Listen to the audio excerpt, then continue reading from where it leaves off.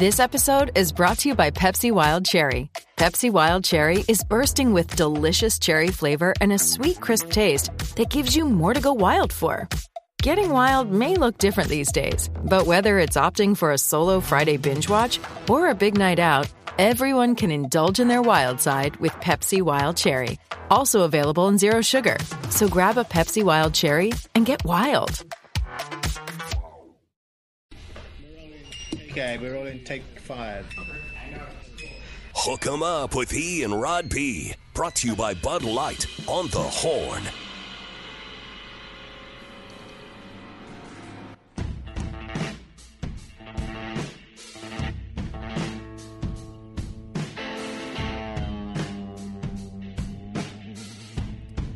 It's 8:03 on a Monday, and 22 years ago this day, right about right now, the second plane struck the World Trade Center. The plane had hit the first building about 15 or 20 minutes earlier at 8:46. Of course, we had suicide flights crash in the Pentagon and in the woods of Pennsylvania. 2,792 people died in the World Trade Center attacks.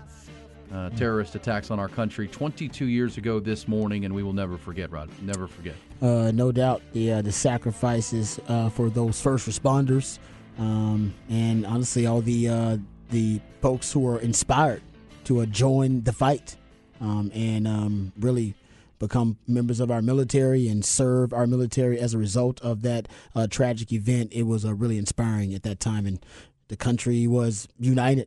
Yeah. At that time, because we understood the really the sacrifices and commitment that were made on the part of those who were inspired by the patriotism of others and the ultimate sacrifice of others who gave their life. Yeah, and those who serve on the daily today as well, that are still fighting that fight and running into problems when people are running out of problems. I mean, that's really what it's about, and the bravery of those people. But we'll never forget. And obviously, we got this text that says, Horns beat Bama by double digits at T-Town. Aggies, Baylor, and Tech lose. Cowboys shut out the Giants. My baby girl's 13 today. Life is good. Life is good. Amen, brother. Without a doubt. So be excited, but also never forget and remember those 2,700, almost 2,800 people who lost their lives. And it should be quite a scene tonight. You know, Aaron Rodgers and the Jets hosting the Buffalo Bills tonight with Josh Allen. There'll be a pretty...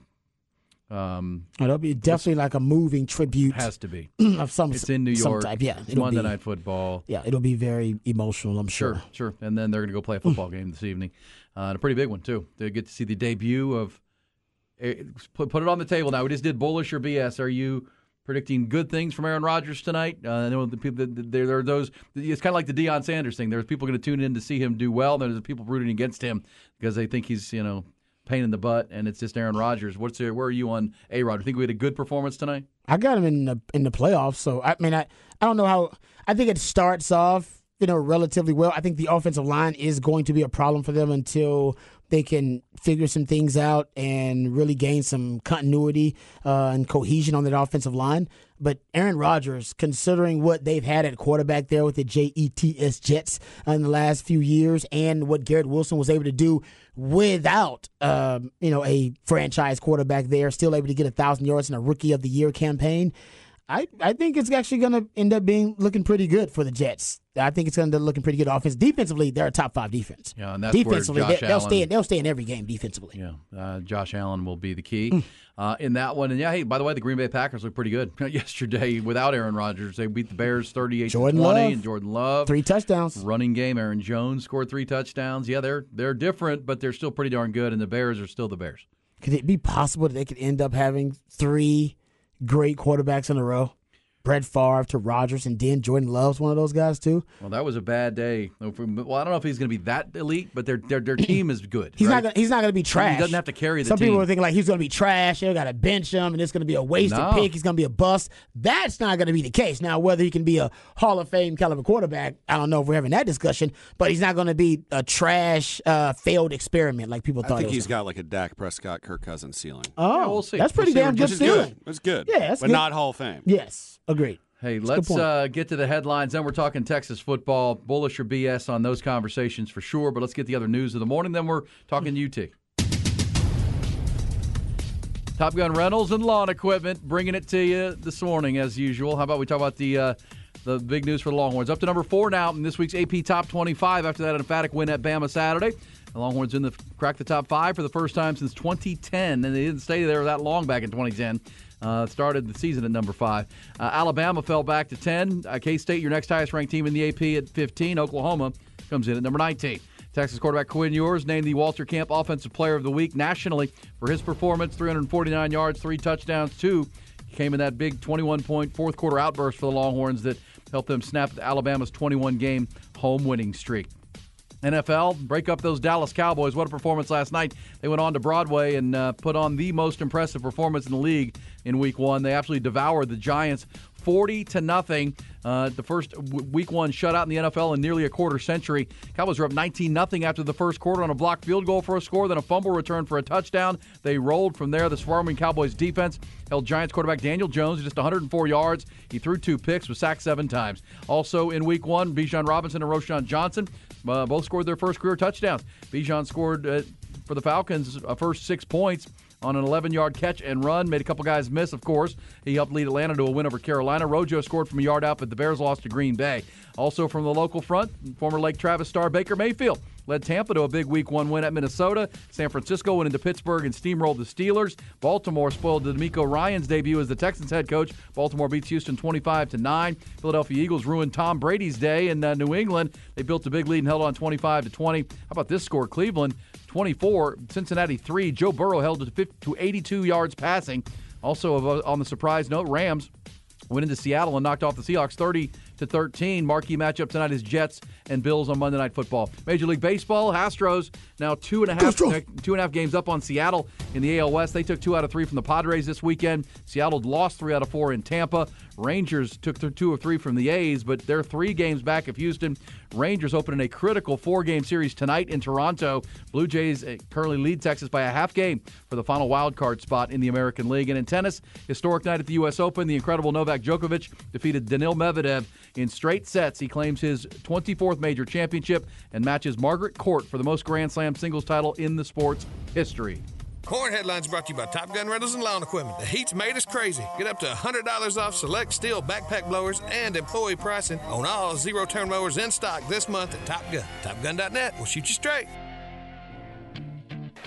Gets it out quickly, but makes a pick. It's intercepted. Janae Barron makes the kind of takeaway Texas needed and the kind of mistake that Saban was worried about with the inexperienced quarterback. Just didn't see it. Texas back in Bama territory. Ewers from the pocket. Now he'll loft one downfield. A ton of air running underneath it. Worthy's got it for a touchdown. Ewers still has it and finds his tight end. Sanders, big man, rumbling free. Gets a block. Stiff arm. Lowers the shoulder. What a run after the catch for this athletic tight end from Texas. Play fake. Ewers. Slant. Touchdown, Mitchell. What a response by Texas. On display tonight, battling in year 3. Bill Rowe. Leather right into the hands of the Longhorn. Intercepted by Jaron Thompson. His second mistake. He steps out inside the 10. Worthy in motion. Brooks fights to the end zone, and Texas quickly cashes in to build the lead. What an incredible turnaround. Lewis in the pocket, launching downfield. Mitchell, touchdown, Texas. Or not. Or they hand it off and pick up the first down and perhaps end the game. Brooks with a burst. Texas has beaten Alabama in Tuscaloosa here in a Week 2 massive, colossal college football matchup that'll have implications for months and months this college football season. I'm so proud of my team. You know, our defense, we balled out. I'm fired up for the rest of the way. Fired up. This opportunity comes once in a lifetime. You better lose. All right, now, we don't do this often because it's radio. Doesn't make a lot of sense, but I do think that the Longhorns are deserving of a standing ovation. So I'm going to give it to them. There you go. Get on up, Rod. Standing up, baby. Stand up on the There Twitch. you go. I mean, I know you can't see it on Twitch, probably looking at our crotch right now, but in radio, sometimes you got to give it up. And I'm glad to eat the crow. I didn't pick the Longhorns to win, but I enjoyed that victory as much as anybody. That was a great victory for Texas for a lot of reasons. I'm trying to think of the last time Texas had a win that was that satisfying for Longhorn fans. And honestly, if you're talking about just satisfaction, I don't think they've had a more satisfying win than that since the national title game. Oh, man. Satisfaction. I'm talking about it's satisfying because it exercised so many demons. I mean, the downward spiral of Texas football started with Bama. Yeah. It started with their ascent. Your descent started with their ascent. Like, it goes all the way back there symbolically. This was, like I said, to me, it seemed like there was almost an exorcism. This was cathartic for Longhorn fans. Right? It was a good word. It's a good word. Right? It was cathartic because for so many, we talk about the Kool-Aid all the time, drinking the Kool-Aid. Is it Kool-Aid or is it Flavor Aid? Right? Every year we got to answer that question. Last year, we thought we were drinking the Kool-Aid. Texas Tech beat you and you go, damn, it's not Kool-Aid. It's Flavor Aid. It's not the Kool-Aid we thought it was. Because the Kool-Aid, the point of the Kool-Aid is, the Kool-Aid, if you're drinking the Kool-Aid, you believe it's possible for that team, all right, to reach the ultimate level of expectation and to meet the standard of Texas football.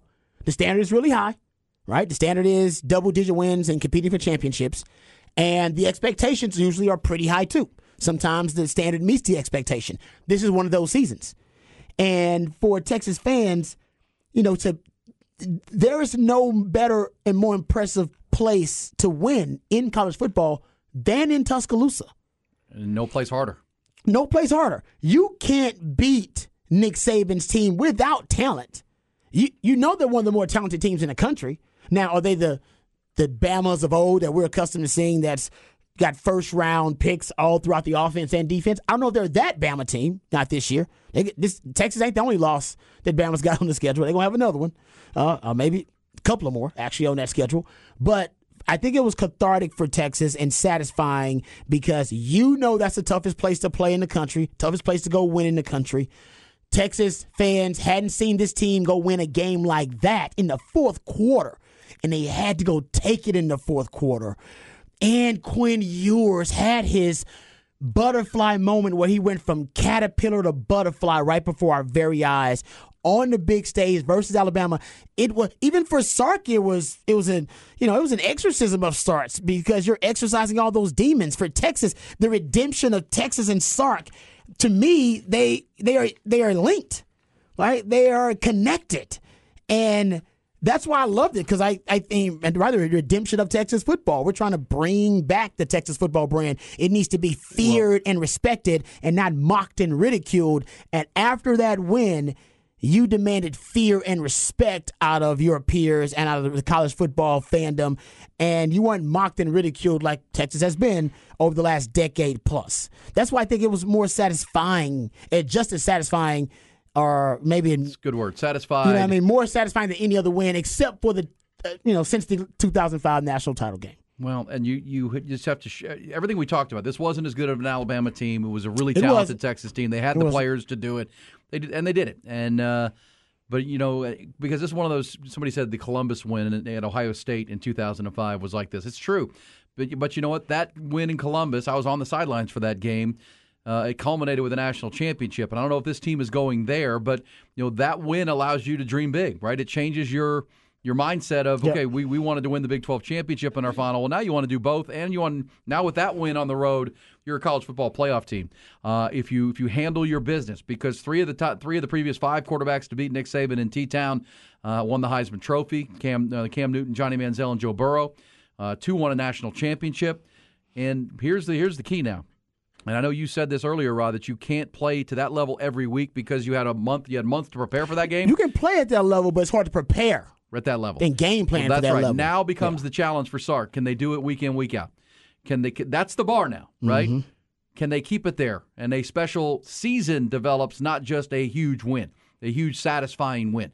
That becomes the challenge for Sark. And guess what?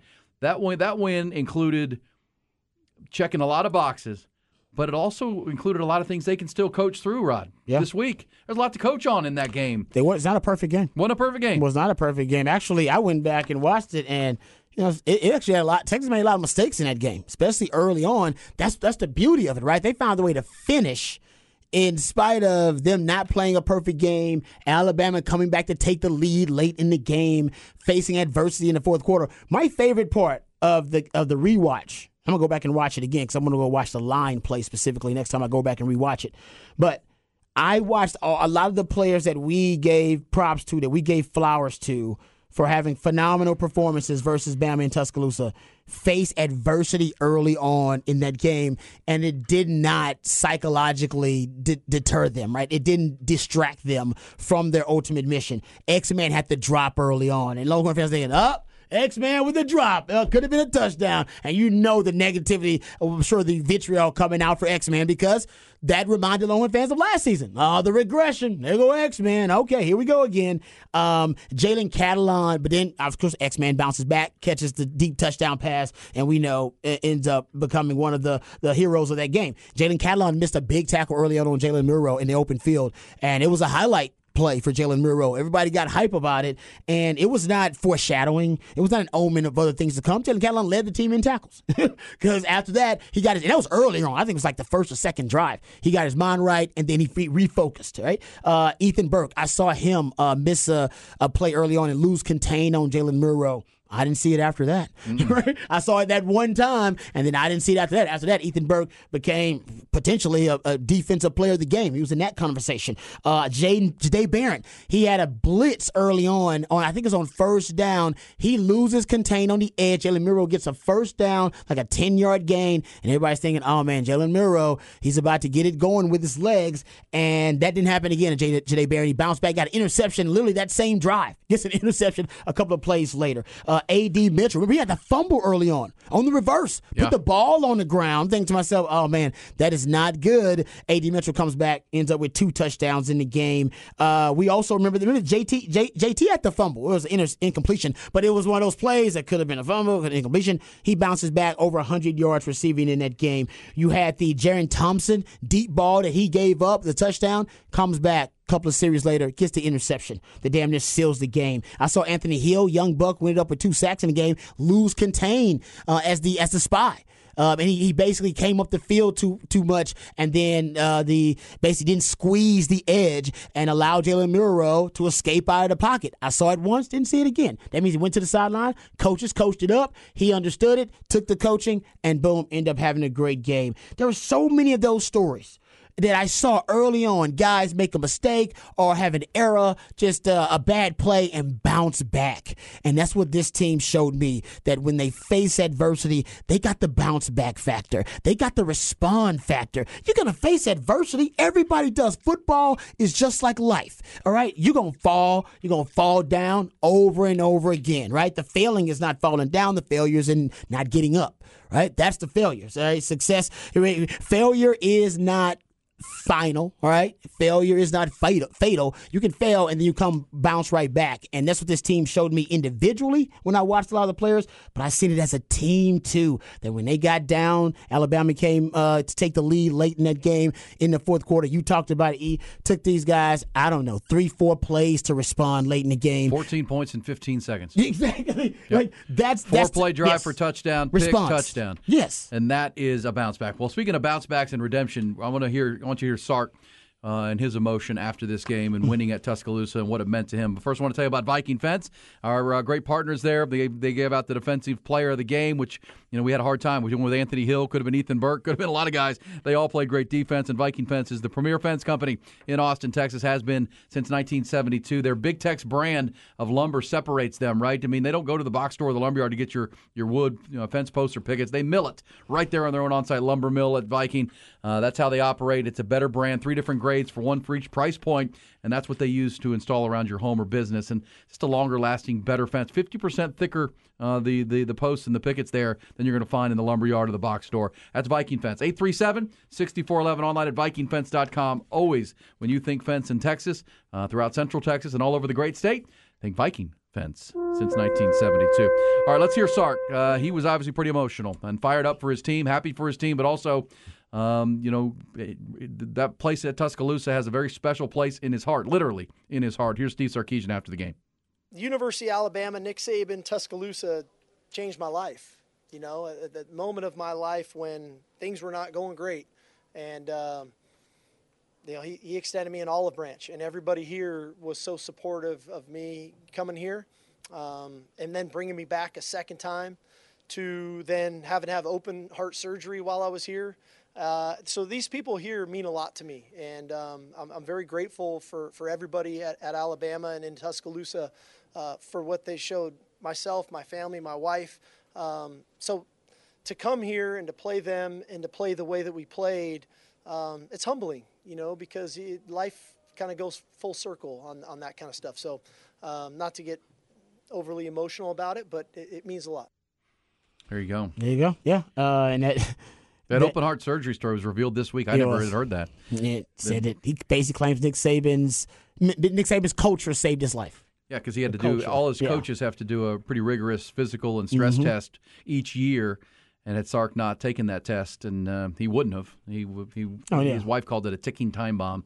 I think it was the Black Widow situation where you just don't know, and it's only a matter of time it's going to go, and that's your aorta essentially explodes. It just goes. Boom. And he had open heart surgery, and thanks Nick Saban for that. And he outcoached Nick Saban. Obviously, if you're reading the reviews from Bama, they're talking about Nick Saban's on a slide. Now the whispers of they're backing up a little bit at Alabama. Now we're seeing it on the field. The 2 losses last year.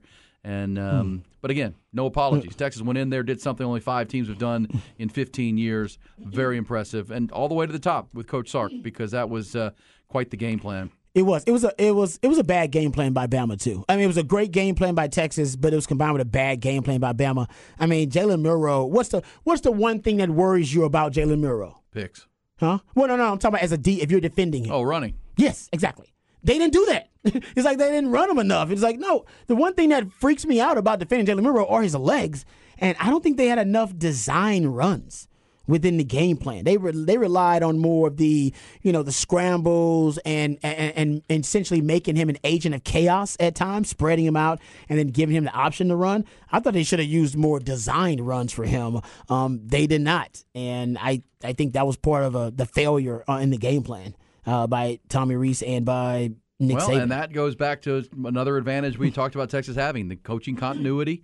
The established coaches on both sides of the ball from year 3 now, running the same offense, running the same defense. Alabama was breaking in new coordinators on both sides of the ball. Yep. Texas exploited all of that, and that's credit to Sark and the staff. Did a great job. I mean, Sark and PK. I mean, Jeff Banks. Special teams was great. Special teams were great. I give PK credit because there are a lot of people that wanted to give Gary Patterson the credit for last year's defensive game plan. And speak on it. PK. We said wherever he's been, Boise State, Washington, now here.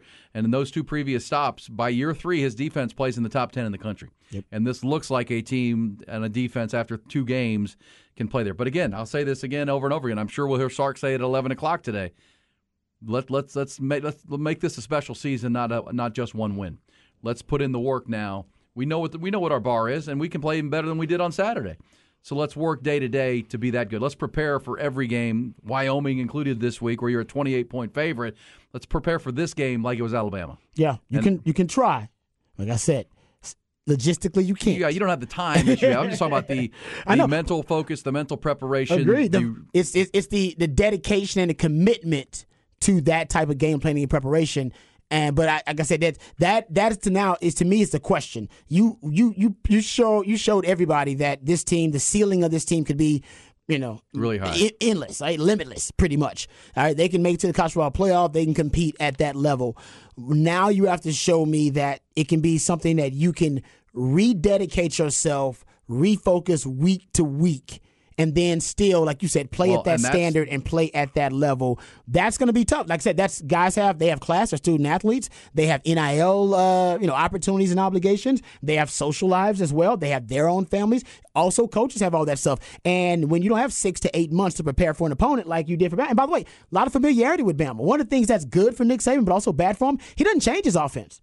He has said for years, it's the Alabama offense. It ain't Nick Saban's offense. It ain't Sark's offense. It ain't Lane Kiffin's offense. But also that means that Sark knows the offense. I mean, he knows it. It's his offense. It just like it was Lane Kiffin's offense. It was his. So the familiarity, I think, also was pretty obvious between Sark and Jeff Banks and Kyle Flood, guys who knew the offense, because Nick Saban says, when I bring a new coordinator, I don't change the offense. It's the same offense. Maybe that's not always a good thing. Well, look, without a doubt, and that's the new challenge, right? And I know we had a debate, you and I did, and then my buddy Mike Craven on the Eyes on Texas multicast this offseason. What's a bigger challenge, beating Alabama or running the table in the Big 12? And I think both of us said, with this program's history, I wouldn't be, beating Alabama wouldn't shock me. Can they run the table now? Mm-hmm. Can they win week in, week out? And now with this win, you can afford to stub your toe and still play in the Big 12 championship game and put yourself in the conversation. Yeah. But you got to bring it week to week. And in the Big 12, where Kansas State is a home game for you, Oklahoma's a neutral site game for you.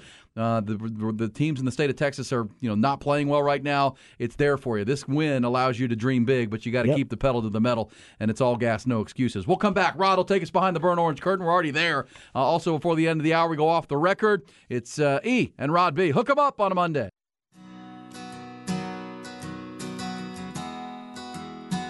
Aaron Hogan, Rod Babers, Austin, Texas Sports, The Horn. Well, I wish I had my picture on the Rolling Stone today, and I wish that the Inquirer would spread a rumor that I was gay. Charlie Robison, unfortunately, passed away yesterday at the age of 59. One of the legendary trailblazers in the Texas country, red dirt music scene, and tributes pouring in from across Texas, across the country for Charlie Robison, 59 years old, just celebrated a birthday recently.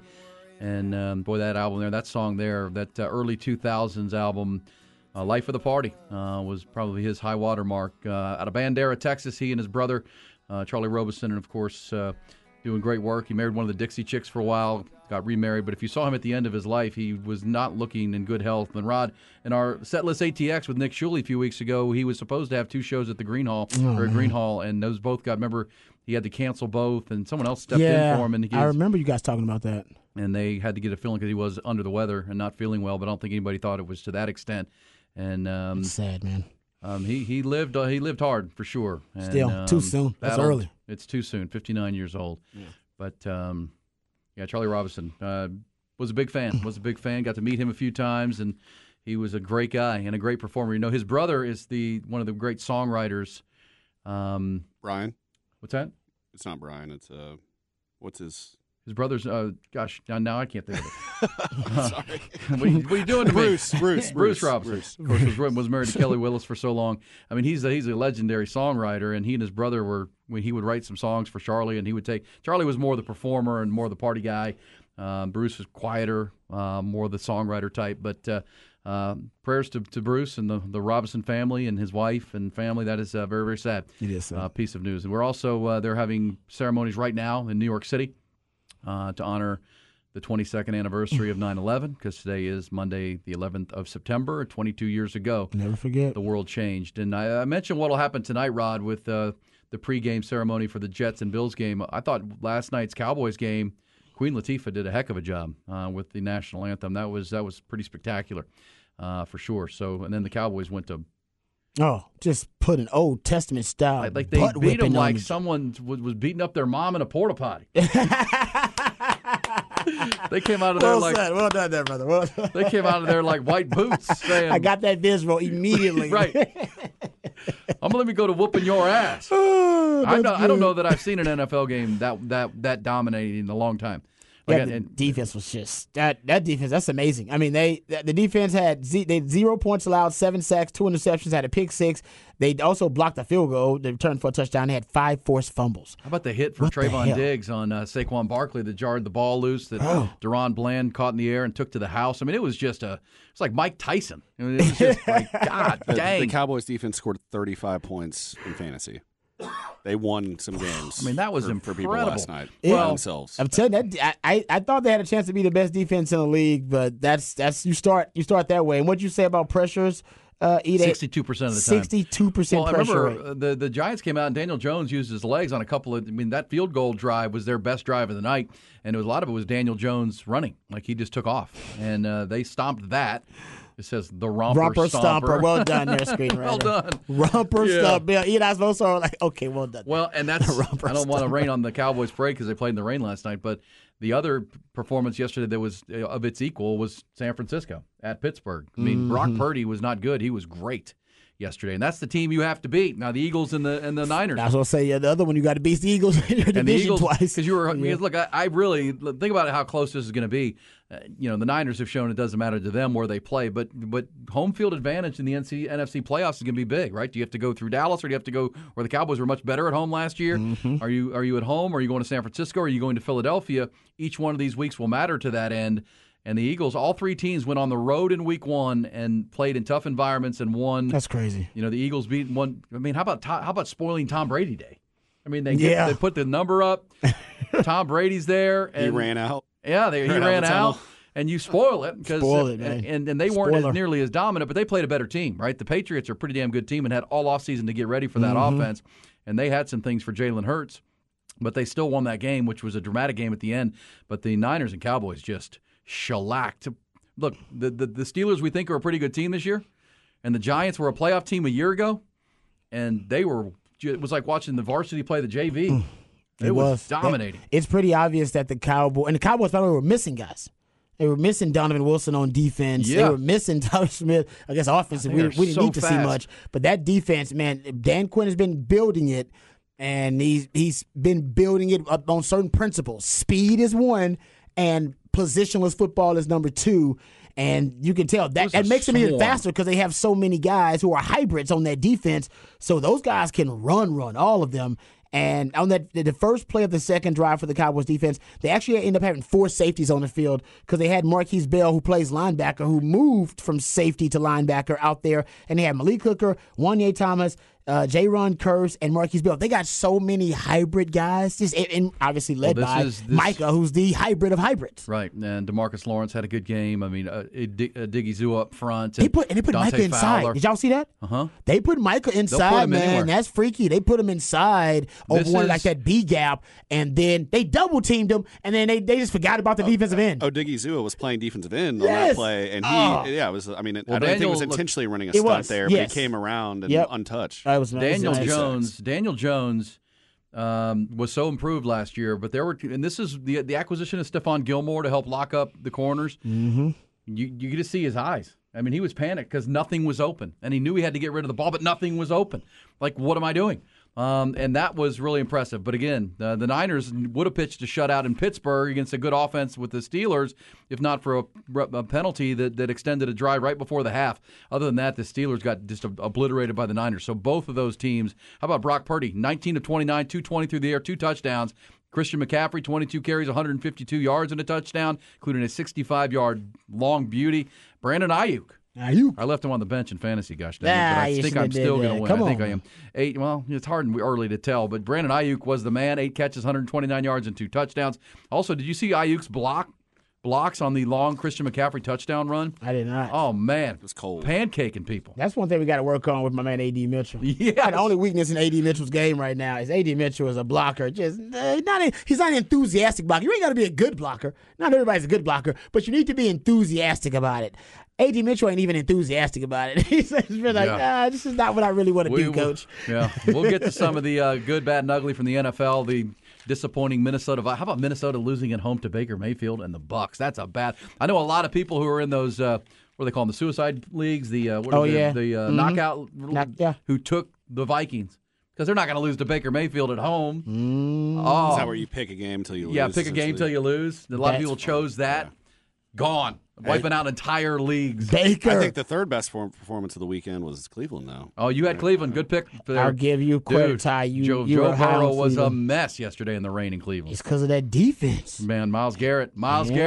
Cleveland, Deshaun Watson did enough. They won it 24-3, but they really didn't need to do much. Cleveland, that's exactly right. Dallas, San Francisco, Cleveland, and I think Philadelphia. And how about the L.A. Rams going into Seattle and shellacking the Seahawks? Hey, I think Sean McVay, we know he's a hell of a coach. We know that. I think he's going to enjoy this season no expectations. Like, everybody expects him to be really bad, so he's just playing spoiler the whole season. Nobody expects him to win. He's got a lot of no-name rookies and young guys, too. I think he's going to really love this season. Could be similar to what Seattle did last year. Great point. No expectations at all. Well, and Sean McVay, I like that. He pointed out how he has a healthy quarterback. Matt Stafford got to go through the whole offseason, got to go through training camp, and they've got some new pieces. They didn't have Cooper Kupp, yet they still are moving the ball around and making plays. Cam Akers was good, so that was a bit of a surprise. We also said this about the NFL. This is the healthiest these teams are going to be. This is true. And we know the NFL over an 18-week season is a war of attrition.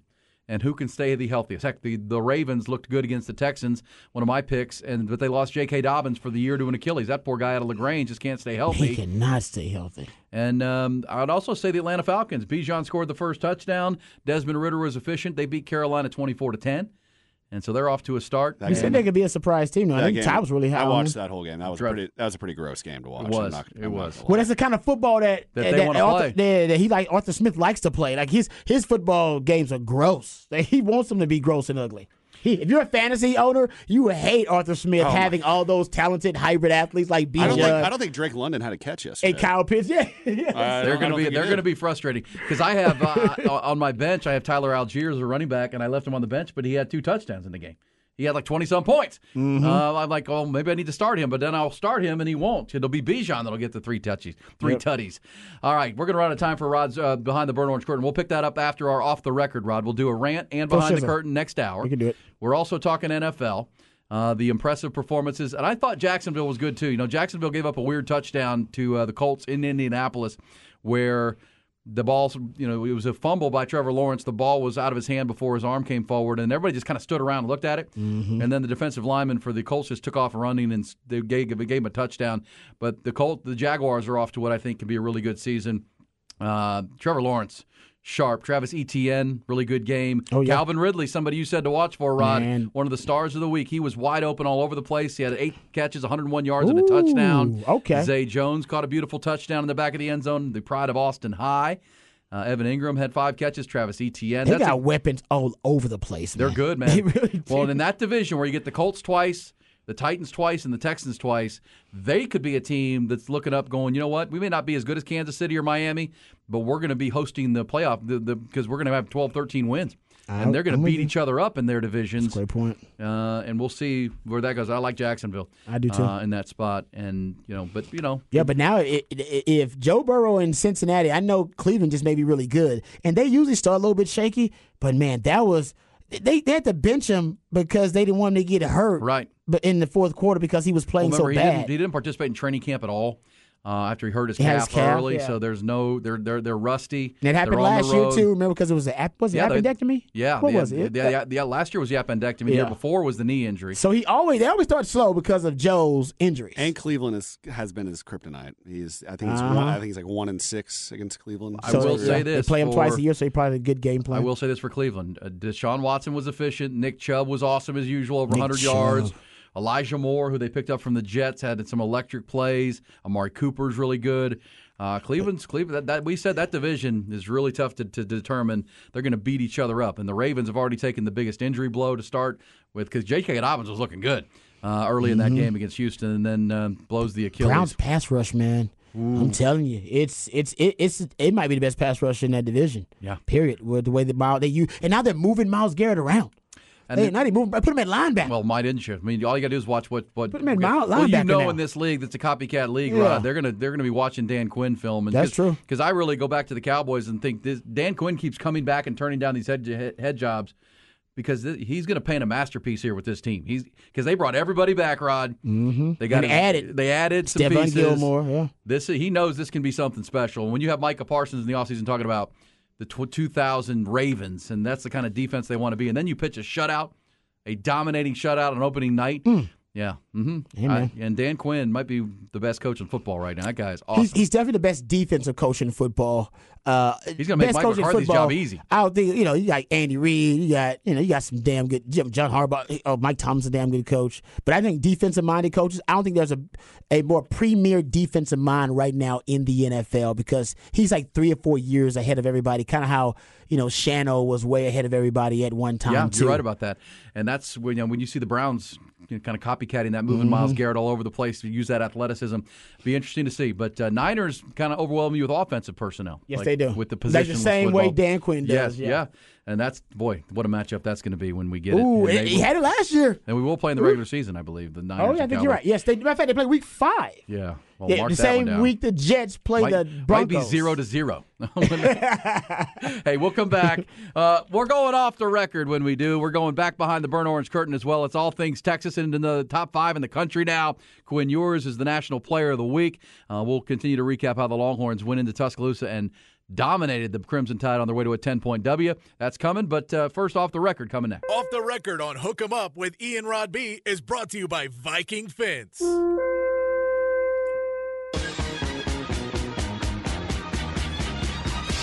DD Mangudu. Once it's turned on, the sign will spell out Deli Cat Essen. Well, I don't get a break man. Comb. Well, congratulations. Continue good sex in the Big East. Thank you, Jimmy. And boom goes the dynamite. It's time for another edition of Off the Record. Do it live. I'll write it and we'll do it live. And thing sucks.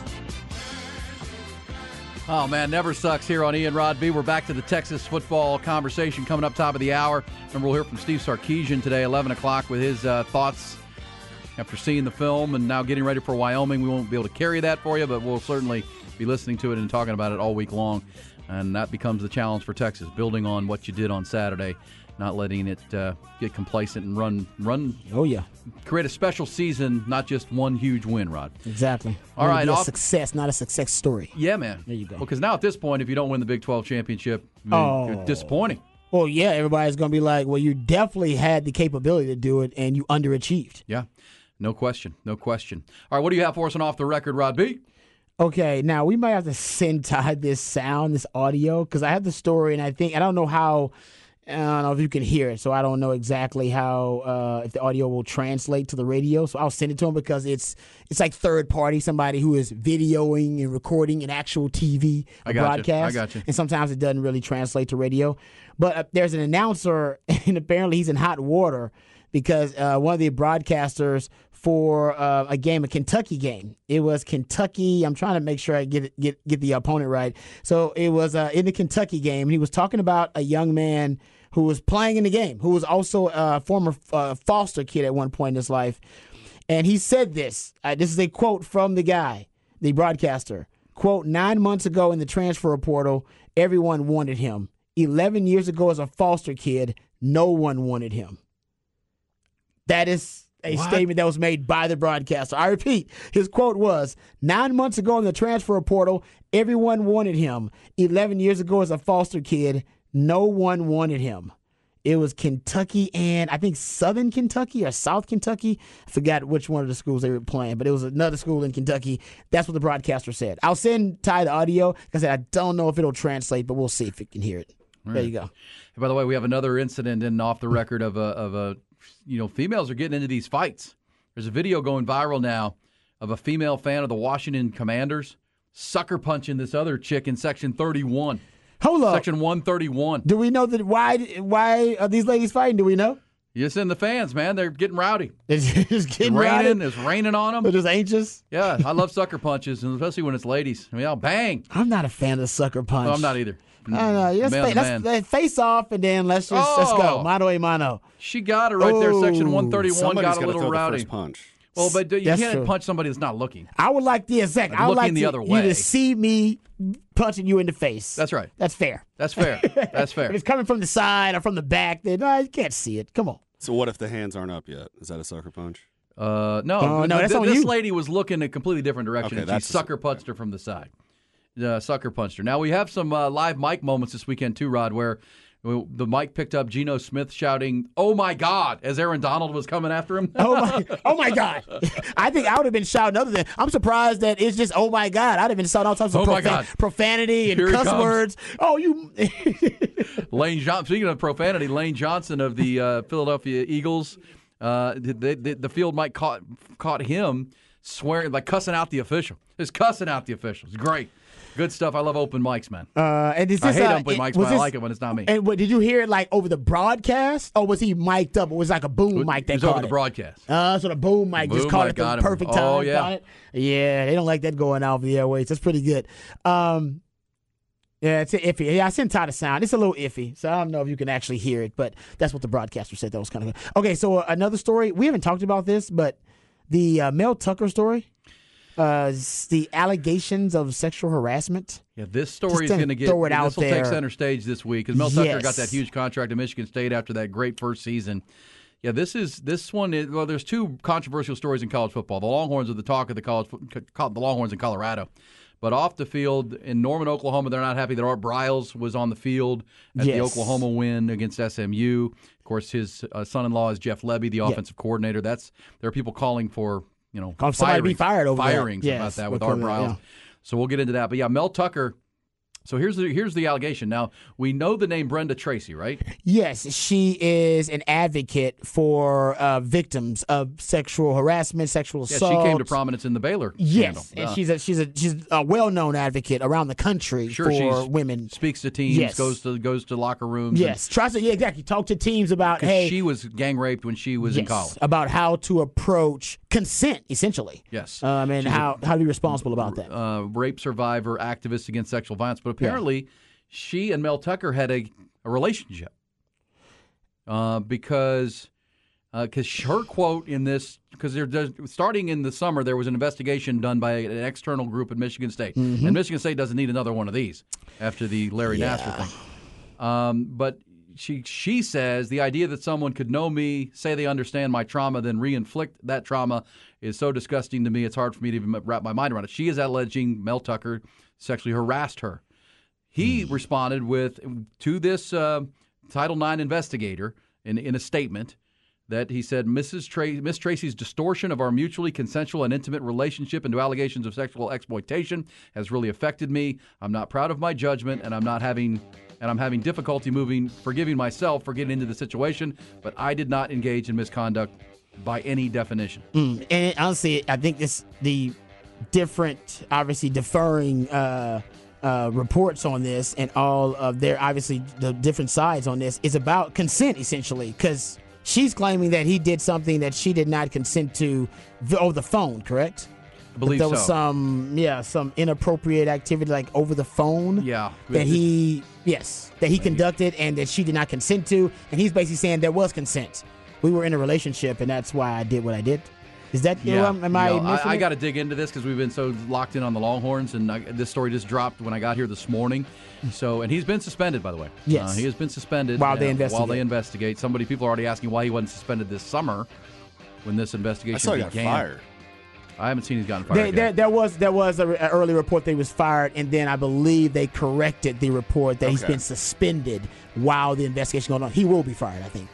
I think he coming back. It's all things Quinn Ewers, all things Texas. Steve Sarkisian, Longhorn defense, total team effort. They weren't perfect on Saturday night. They were relentless though, and responded, never blinked when adversity came. We'll have more on that. Rod's got a Behind the Burnt Orange Curtain and a rant next hour. Go nowhere. You're locked in to Austin's only local morning sports conversation. It's here on the Horn. Let's hook 'em up with Ian Rodby.